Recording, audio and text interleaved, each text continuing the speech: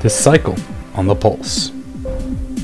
A summary of recent events around the operational area of Ashia Command.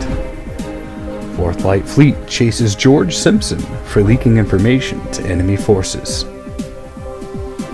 The 4th Light Fleet is dispatched to deal with pirates. And peace talks start with Corellians and hope to resolve an ever closer war. All this and more on the Pulse, which starts now.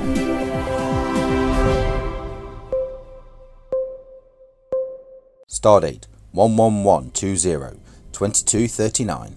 The TSN's 4th Light Division started a routine patrol in the Tilminra system, Sector 1. Our records show that they were ordered to investigate and arrest George Simpson, identified by intelligence sources as a leaker of logistic information working in the administrative hierarchy of Tilminra Immigration Authority office in Sector 5. As soon as 4th Light entered Sector 5, they were ambushed by numerous hegemony forces. The fleet captain, Xavier Wise, dispatched TSN Lancer to secure Immigration Authority Station, while the rest of the fleet engaged the hegemony. TSN Lancer encountered various Corellian military vessels near the station, as well as a convoy of transports and escorts.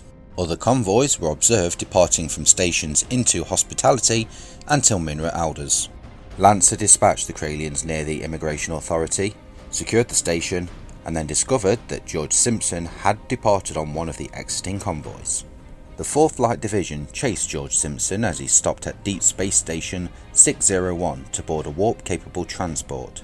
He met with Askaran, who left behind several harassing ships, and boarded a convoy near the Sumri Tilminra Gate. They finally caught up with the convoy in Sumri Sector 2. A number of pirate forces had to be deterred from their nefarious activities before the TSN Viper was able to subdue the convoy and capture George Simpson. Stardate 11120-2239. On the heels of the capture of George Simpson, Command sent the 4th Light Division back into Sumri to deploy several monitoring devices with the intent to track pirates and possibly locate their base of operations. We heard from neutral sources in and around Sumri that the authorities expressed concern over recent 4th Light activities against Corellian convoys.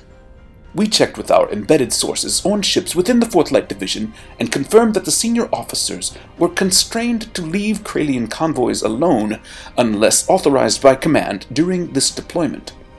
There were rumors of certain officers having to be bodily restrained to prevent them from firing on the blinking bastards.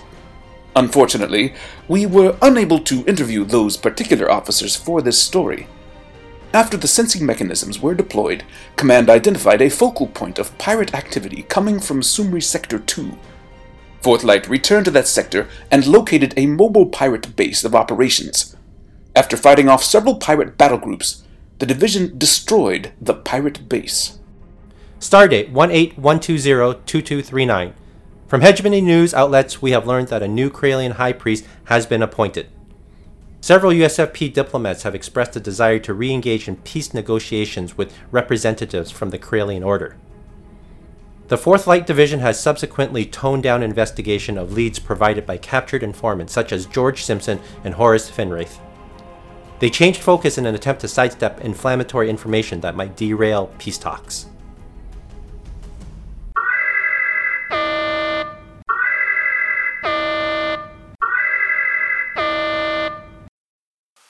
We interrupt this broadcast to bring you a special statement from the USFP President.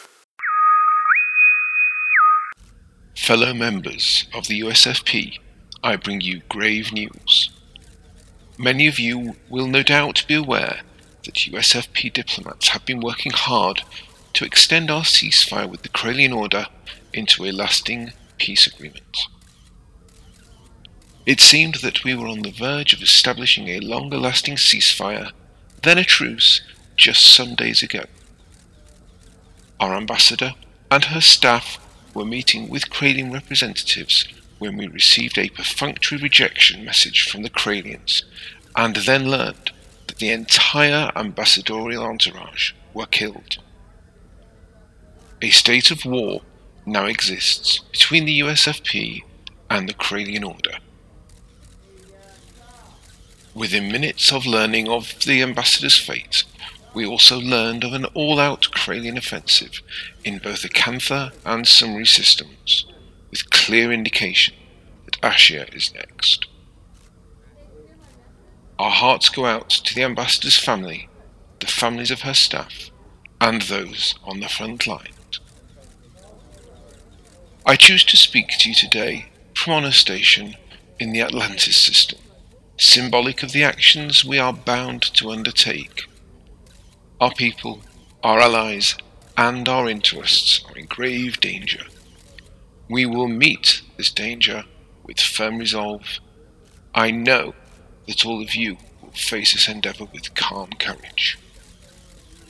We shall not stop until we triumph over the Kralian Order. Well, that'll conclude this session of The Pulse. Thank you for tuning in.